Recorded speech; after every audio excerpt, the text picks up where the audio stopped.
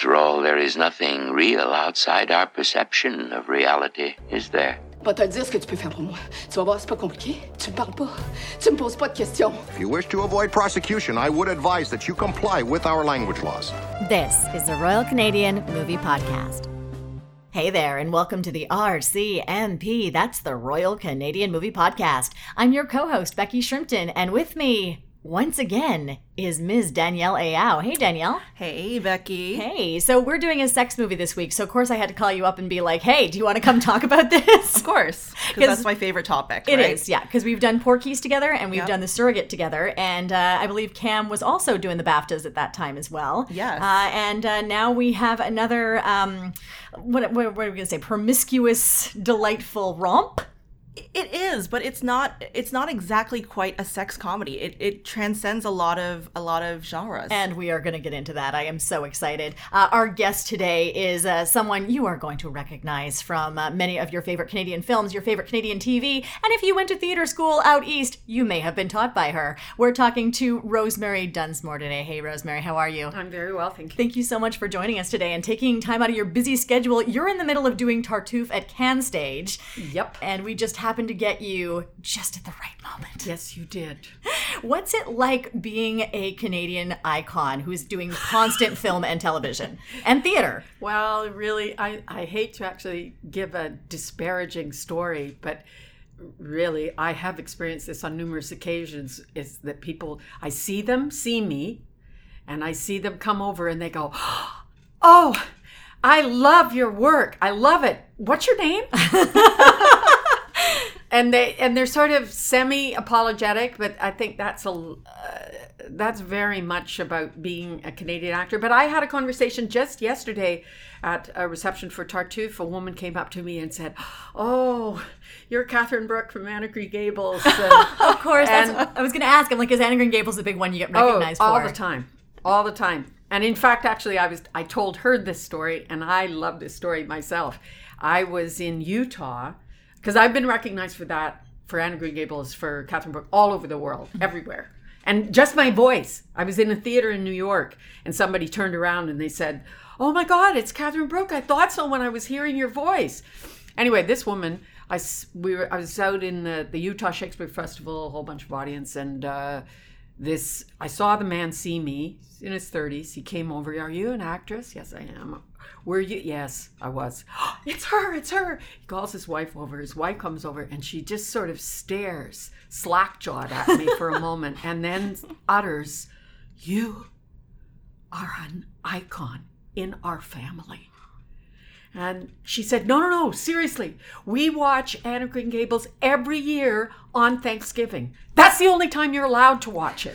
Is on that. I'm thinking, that's 8 hours of television. That's what you do when you come together with your family? Okay. Well, so they don't talk, right? Yeah, so I know. It just prevents commit. all those sort of difficulties that can arise at a family gathering. Anyway, yeah, as I said to this woman yesterday, I feel very privileged to have been in that show, which has landed so heartily into the landscape of people's imaginations. It's sort of like Wizard of Oz for me. Mm-hmm. I can tell that's what it's like. It's like if I got to talk to the Tin Woodman or something like that. That you get to step inside your favorite stories. Oh my God, you're the Tin Woodman.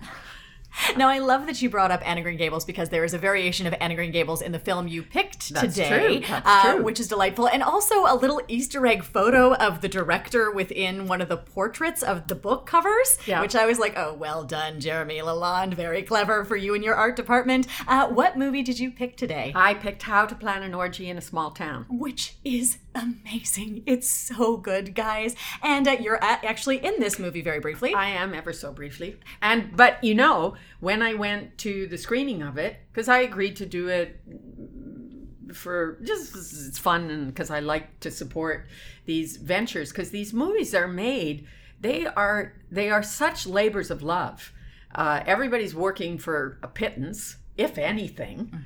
And, one has the notion that making movies is such a glamorous thing. Well, in this case, and this is not unusual, making these kind of low-budget movies, we were all just hanging out in the basement of houses, and there's nothing sharing dressing rooms, nothing glamorous about it at all. But that said, when I went to the screening, I didn't really know what to expect because my part was so tiny. And I went to Jeremy afterwards and said, I'm so proud to be in this movie. It's so smart and funny and clever and kind of destabilizing and confronts the fundamentally prurient, prudish. There's two contradictory words, and I think that kind of says it, actually. It's a prurient, prudish movie. Exactly. Yeah. So you think it would have flown way better in the States than it did. They hated this movie. It currently sits at 33% on Rotten Tomatoes, which is a travesty outright. And I think it's because people didn't understand it and it may have been marketed incorrectly. But we're going to get into that. So you picked this film. What is this film about? This is a story of a young woman she leaves town as a teenager because she is very embarrassed in a sexual incident. So she leaves, she writes an article condemning her town for being uptight and narrow-minded.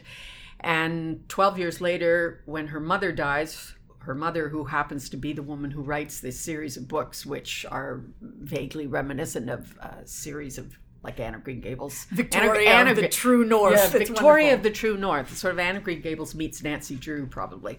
But she returns when her mother dies to deal with affairs, but her own career as a writer is stalled, and she finds herself challenged by the townspeople who are still her contemporaries, are still angry at her for having made these comments, and they're defending themselves as saying, we're not narrow-minded, we're marvelous people, and we're swinging. And so she said, oh yeah, have you ever had an orgy? And that notion, that word, drops into the consciousness of the town, and crazy things happen. People reveal themselves and meet themselves and are forced to confront with their own relationship to their own sexuality. And to each other. Yeah. And it's very adult and not necessarily in the way that you might be thinking. Even though it is very sexy, it's a very mature film and mature look about sex. Very intelligent. Yeah, and it's also, it's an honest look. Sex is a gigantic topic. Yeah. And everybody's different in relationship to it.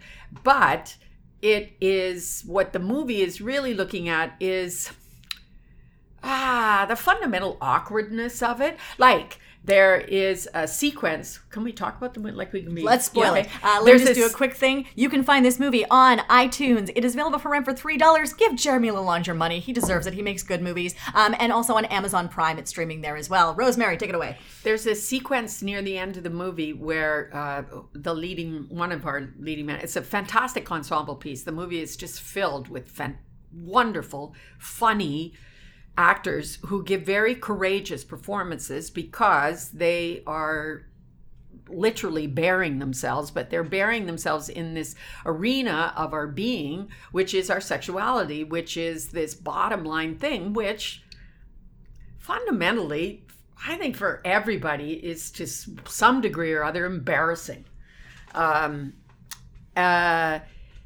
And in this sequence, he's embarrassed by the face he makes when he has an orgasm. And his wife has, made fun of him for this. And so he's deeply humiliated by this. But our leading lady says to him, come on, everybody makes funny faces when they have an orgasm. And then there's a whole sequence of seeing everybody's faces when they're having orgasms. And I've never seen that before. I've never seen anybody sort of point that out.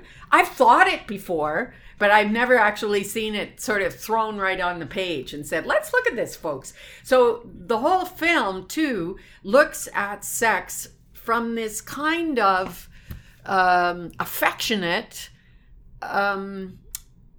unembarrassed, practical isn't quite the right word, but it's not.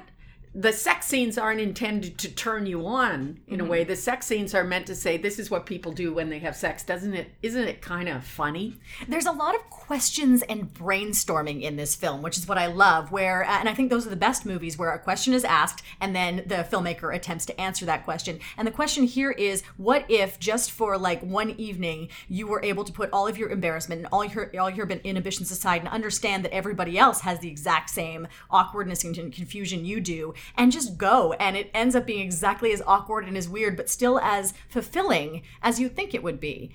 There's a scene again, because the embarrassment quotient and the discomfort quotient is very high at the beginning of the movie. And the more that people reveal to each other that everyone's as embarrassed as everybody else for different reasons, and somehow those reasons for which they're that this guy ejaculates too soon, this person really just wants to get pregnant and is actually probably kind of frigid, so various problems like that. By the time they've been through these conversations and kind of relaxed about it all and said, we want to do this anyway, when they actually are having the orgy and you see these scenes and there's sex happening in front of one another, there's something so interesting about that scene, because it's not what you think an orgy would look like. No. They're people that are actually, oh yeah, they're having sex now.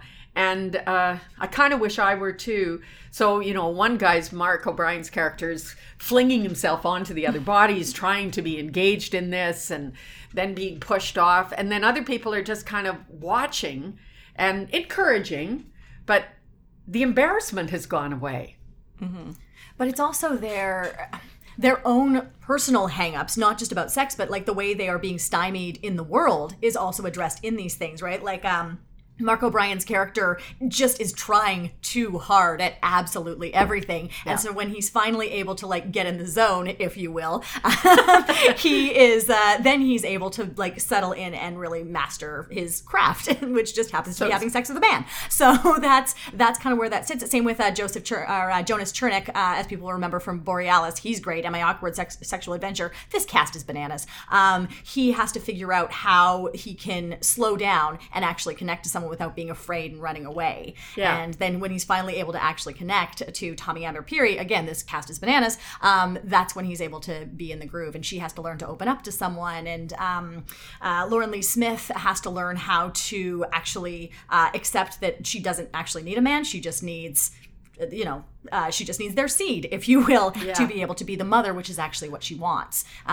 So you're seeing everybody kind of become technically better people through embracing their sexual and a lot of it. I don't know that it's not actually it's not laid out for everybody, but the film does suggest that one's sexual identity is, or the trauma of one's sexual identity is established early on, by maybe whatever your first encounters with sex might be. This film doesn't go anywhere near the territory of what it would be if there were a sexual abuse situation when you're younger. It's not about that at all, but it does address that the first time you had sex, and was that a good experience or was it a bad experience? Was it, in the case of the leading lady, it was a very embarrassing experience, and for the man she was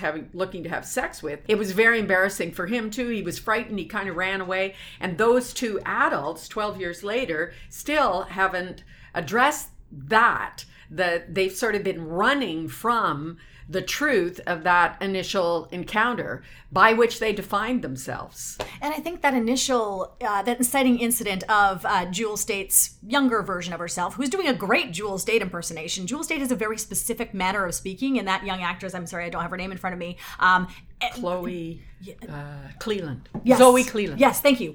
She does a remarkable job of imitating that, or like reenacting that vocal tone, but not doing an imitation of it. She's very good. But that you don't see teenage sex look like that in films very often, where it is awkward and it's uncomfortable, and that the young man is the one who has a reluctance to it, and he's the one not ready for it, even though the young woman is, and then she gets slut-shamed for it. So it's a very unique point of view to start a film off at all, and it's a reversal of just about anything you would see in any other film. The closest thing I can think of is something like Superbad, but even then there's a very bro-y sort of attitude to like, what's wrong with these guys? They don't want to have sex. Or what's wrong with these guys? They're afraid of sex. Whereas this one is like, no, that's okay, and this is part of development. You may have to apologize for it later, but this is okay, and I think that's a really important point of view to have. And I think that's why going back to the whole reviews that it got in the States, I think that's why people had such different expectations, because you're seeing movies like, American Pie,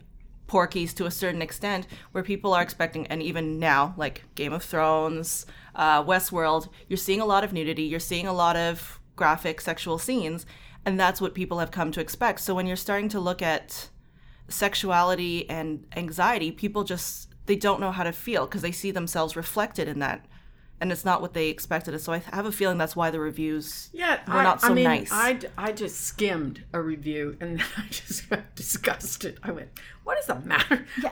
Or did you watch the same movie? Yeah. But saying that the characters never progress beyond a skit, like a Saturday Night Live skit character. And I thought, that's just so not true. Yeah. I mean, I think that somebody like the character of Heather, who's the woman who just wants to get pregnant, she's extreme and she presents herself initially as a bit of a caricature. And certainly Christian Brun, who's the guy buried in the video games in his mother's basement, it's a bit of a caricature. You could say that about a number of them, but I felt all those actors and the script allowed people to inhabit those characters and turn them into real people with real issues. And because caricatures they become a caricature because they're real. I would agree, and I think there's something to be said for the cleverness of the writing in this, where everything is a little bit heightened. Like, you have to understand the tone of this sits more in, like, down with love rom-commy land than it does in, like, flat-out comedy or flat-out drama that you would see in something like, for example, Zack and Miri Make a Porno, which I think this film is very similar to. If you like that movie, you're going to love this one. I think this one is actually way smarter. But there's something about having that heightened tone that some people just can't inhabit, and it speaks to the talent and the skill of the actors that I wanted to know more, that the actors themselves bring the depth to these characters that in the wrong hands of someone who was on SNL could be a caricature and just a face rather than, or like a quirk rather than a full embodied character. But you feel for Catherine Isabel, you feel for Jewel State, you feel for Tommy Amber-Pire. You're like, these are moments that hurt.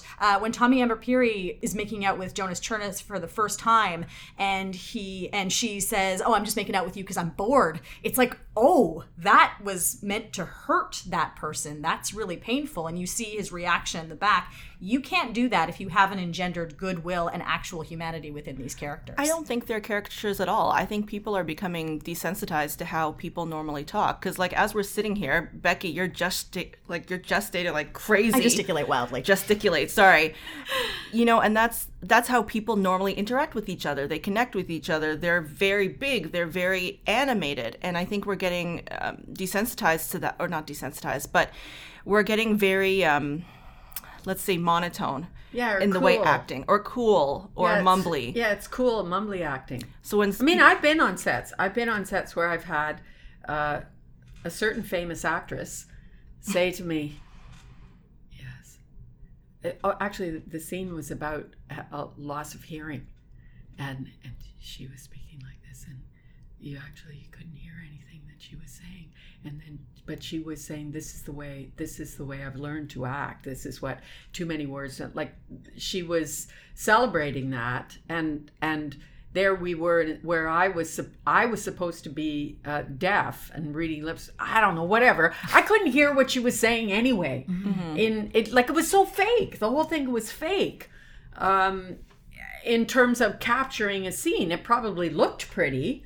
Yeah, absolutely. But it was not real life. No, and that's what people are not used to. So when you see people using their hands a lot and being so animated with their faces, they're like, oh, that must be a caricature. This person's not connected in any way. But we've sort of even watched that with the progression of certain actors who were around in the 70s and are still with us. So, I mean, you look at Pacino, right? And, like, you see what he's doing in something like Dog Day Afternoon is huge.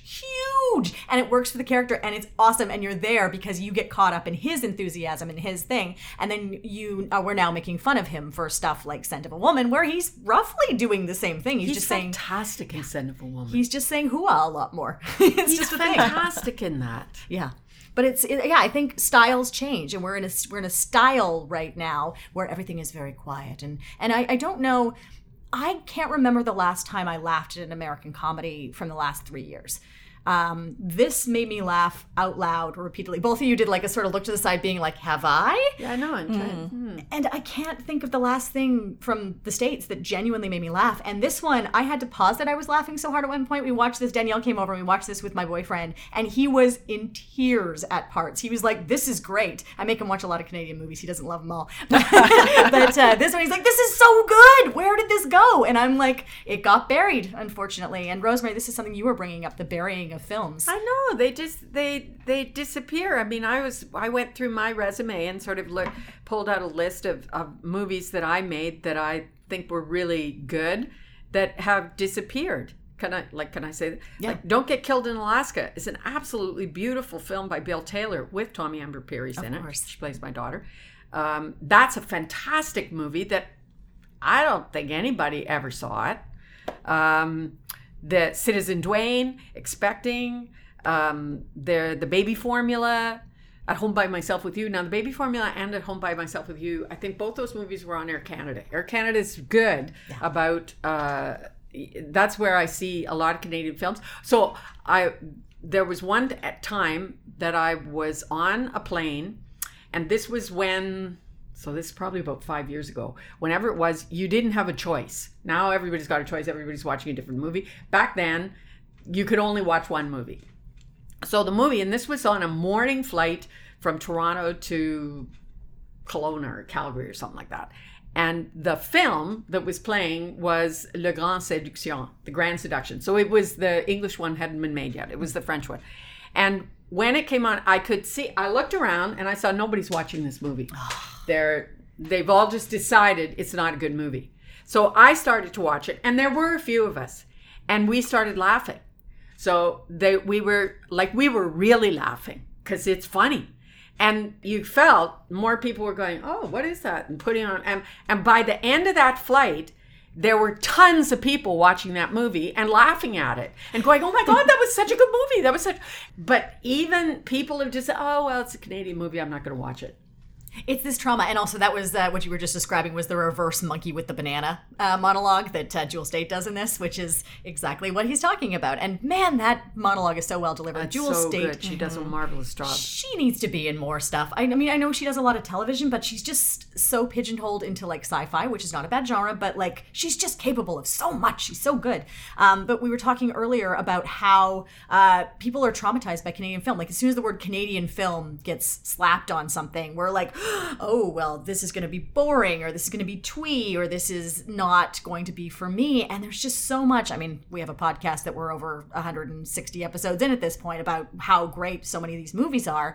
So how do we change people's minds about these things? Yeah, no, it's of course, the distribution problem is any producer will tell you is insurmountable.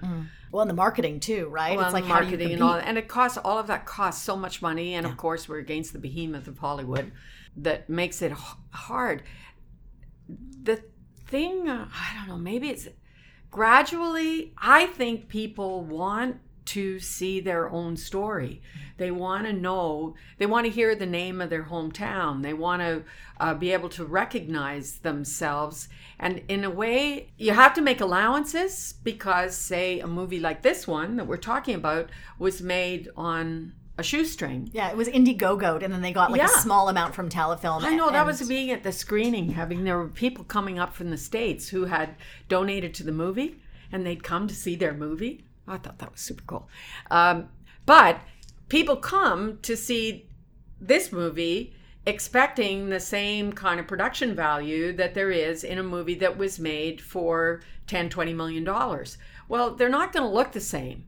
And so you have to come with it's not that you lower your expectations. It's just that your heart's open to the spirit of it, to find yourself and also just honor, oh my God, look how fantastic this is.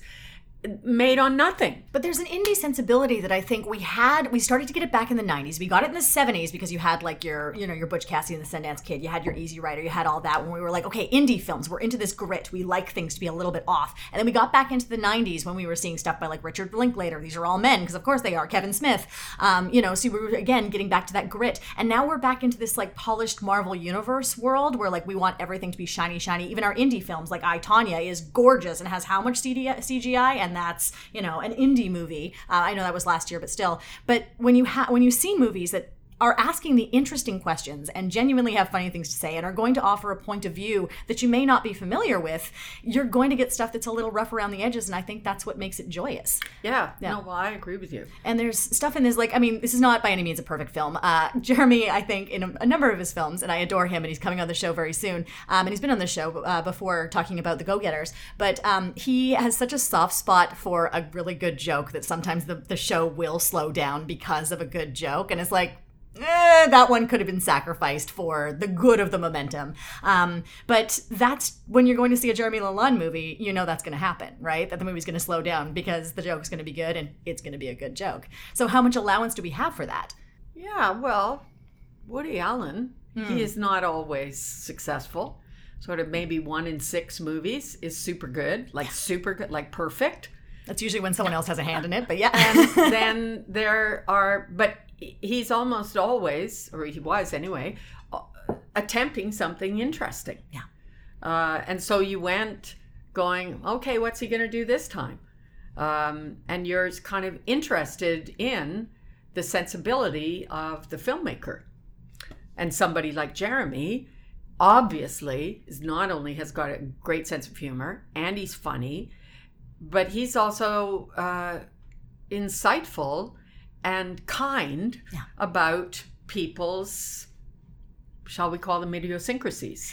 There's a moment in this that I think my boyfriend laughed at the hardest was when Jewel Staite is explaining what a queef is in like the most intelligent terms that I think I've ever heard anything like that discussed. And, in other movies, it would be treated with disgust and like, it's gross. It would be crass. There'd be like a vulgarity to it. And there's no really, there's no vulgarity in this. There's no gross out moment, really, unless you have an aversion to talking about sex at all, unless you yourself are a prude, and then you probably need this movie more than other people. Well, the monkey speech that's smack there right in the middle, I mean, that speech has to...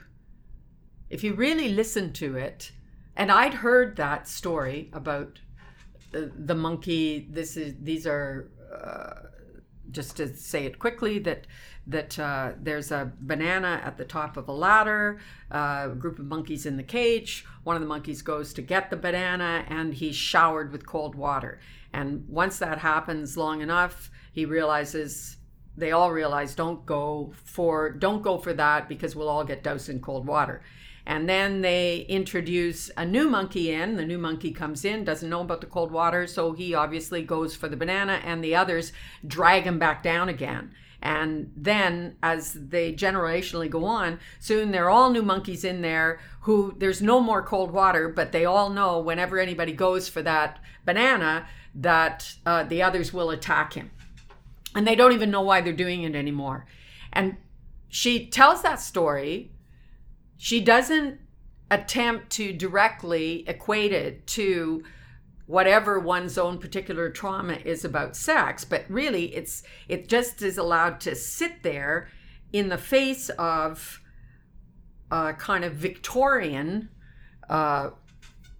prudery that we in North America especially are still under the thumb of.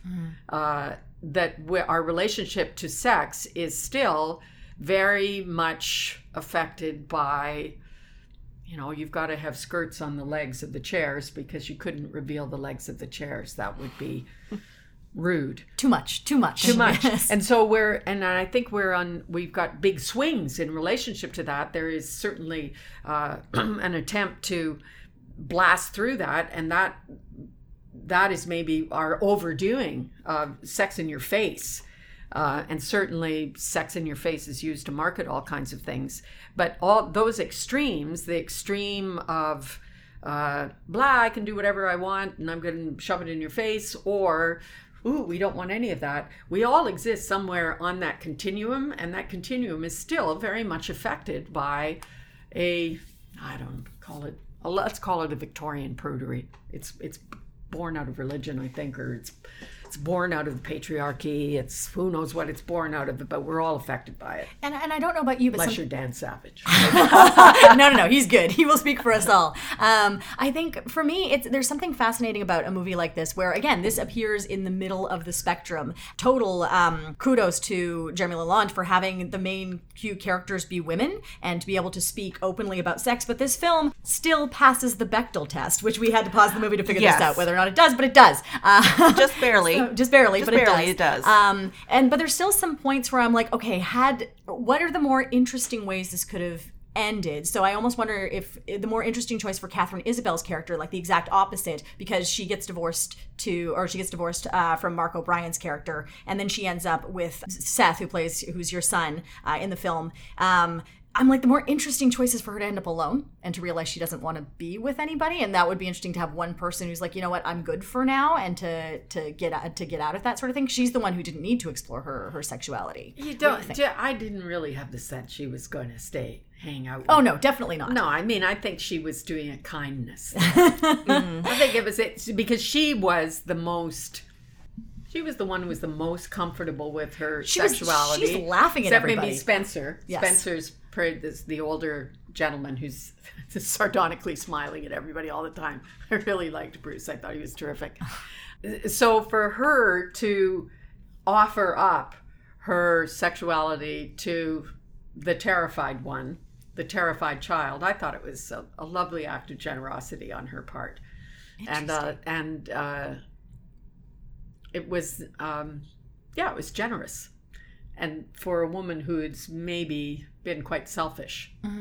Interesting. Okay, that's not a point of view I saw it as, because for me I was like, okay, we dealt with the heartbreak of her in the divorce, and that she hasn't that scene, they played that scene so well. That scene outside the house, they had that one short scene where she legitimized herself as a character in just that one cri de coeur that came out of her. Well, there's 8 people, like 8 main characters, if you will, and in that kind of ensemble. And this movie is not long. This movie's like maybe an hour and 40 minutes, I think. Yeah, it's an hour 40. So to get invested in any of these characters and be able to actually follow the plot lines is like Robert Altman level of impressive, where you're like, I care about who these people are, what their problems are, I can identify what their issue is. And maybe part of the thing people were thinking about caricature-y is that maybe people think there's a simplicity in that of like, this is this person's problem and this is what they need to resolve, and that's the key identifying point. But again, the actors bring so much depth to it that doesn't seem to be an issue. And I mean, we're complicated, but we are also kind of simple. Yeah,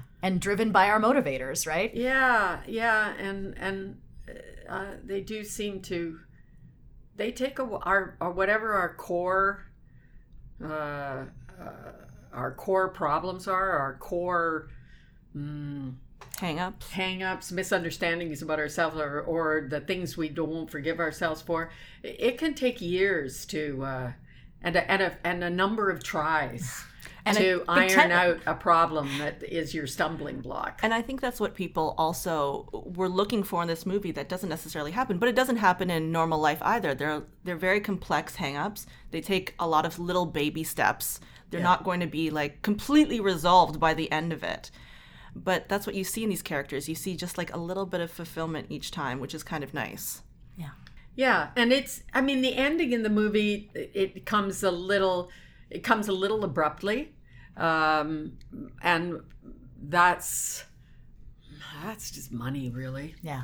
And I do know too, because I remember going, oh, you missed something. Really? My character, because it's a movie about me, right? Even though I only have 2 lines. But my character should come back. That's what we thought too. Please, and go that's ahead. set up. Yeah.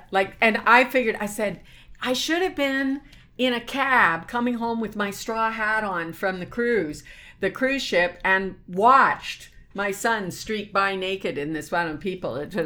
Except in watching the movie, I realized nobody would have known who I was. The character wasn't strongly enough established.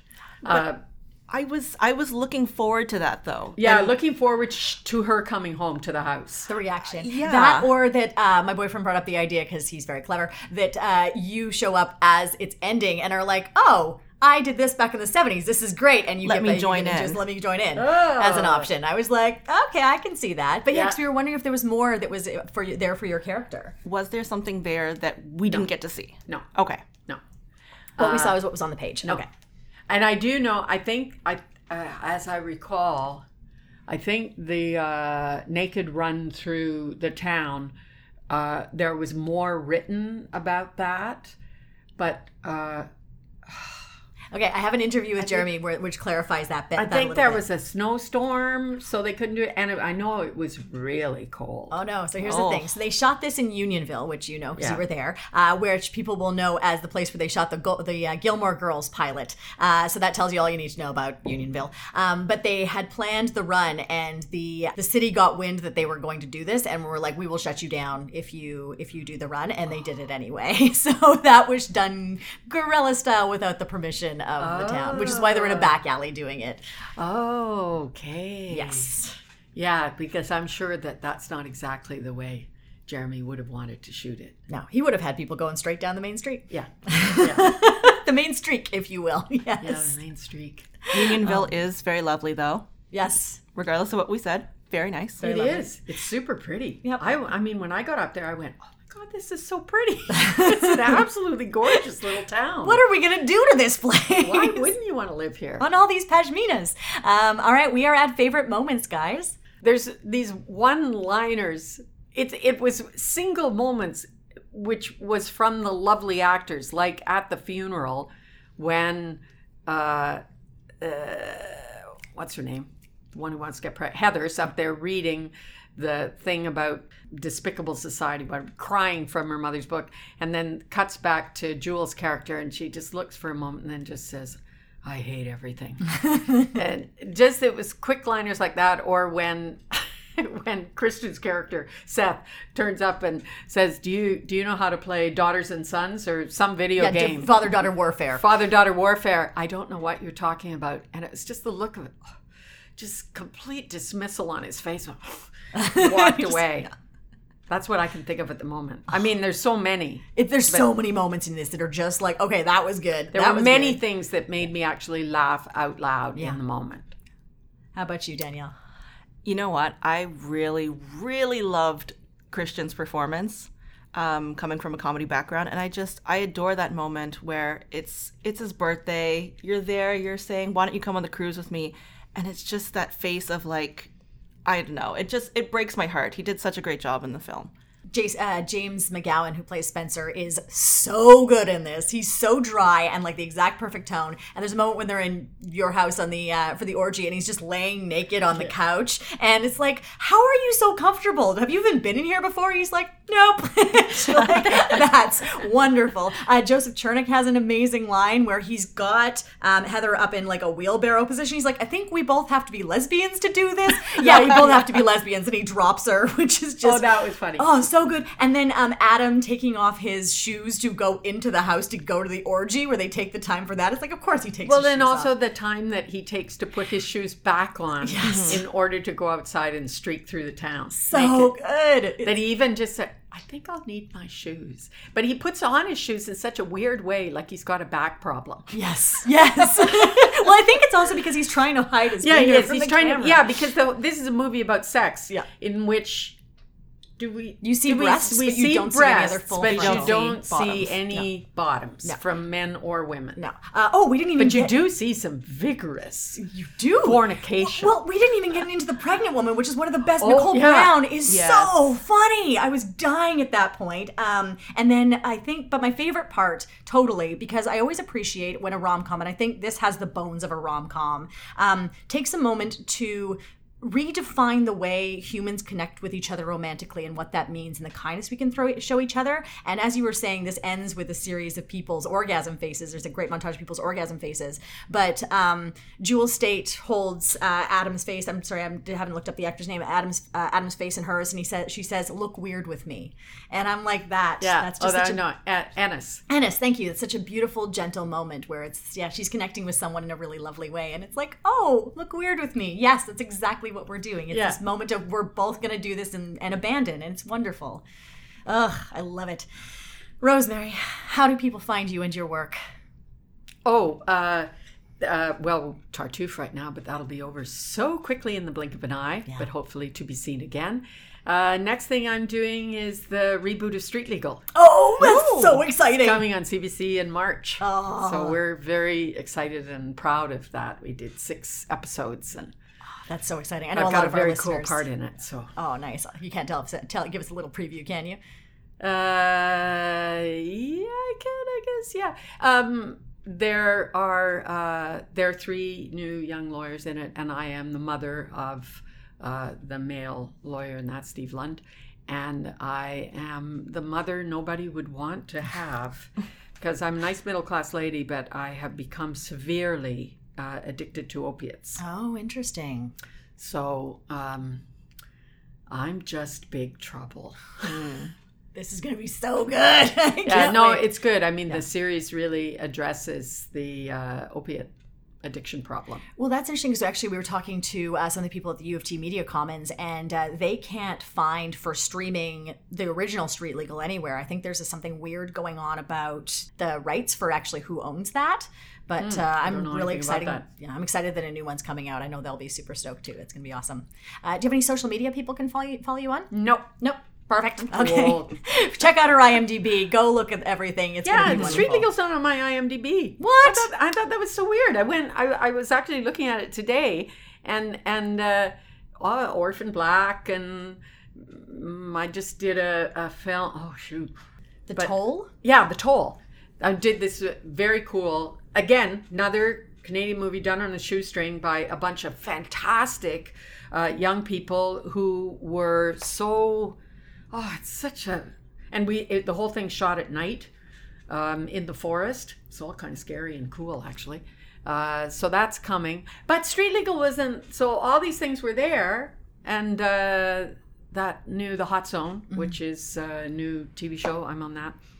But Street Legal wasn't on the list, which I thought was strange. It's coming. Their marketing team, it's CBC. They've got limited resources. Yeah. Is there any streaking in any of these shows coming up? No. Oh. No, you'll have to watch How to Plan an Orgy in a Small Town. That's right. Streaking. I think it's a good third date movie. We'll say third date. First date might be a bit much. Third date, totally. Yeah, I would agree with that. Totally. How about you, Danielle? How do people find you?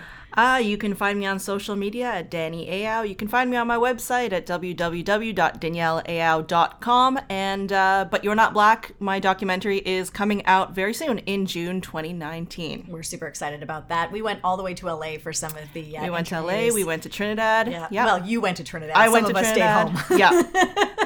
It's going to be great. I'm really excited about that. And then, as per usual, you can find me on the Twitters at La Shrimpton. That's the masculine La Shrimpton over there. You can find me on Instagram, Caridia_extravaganza. I just want to shout out to BlogTO. Thank you so much for including us on your list of 50 podcasts you should listen to in Toronto. We are in very good company over there, so go check that out. Thanks again, guys. We appreciate it. That's just about everything. So, guys, do you want to go get a moose head? Let's go. Yeah. Thanks for listening to the Royal Canadian Movie Podcast. If you like what we're doing, please remember to rate us and subscribe on iTunes or on your favorite podcatcher. It helps people find our podcast and Canadian media they love. Come chat with us at RCM Pod on Facebook or on Twitter at RCM Pod. Our theme song is by Craig Stewart and our show art is by Paul Stachniak. Join us next week for another great film from the wilds of Canadian cinema.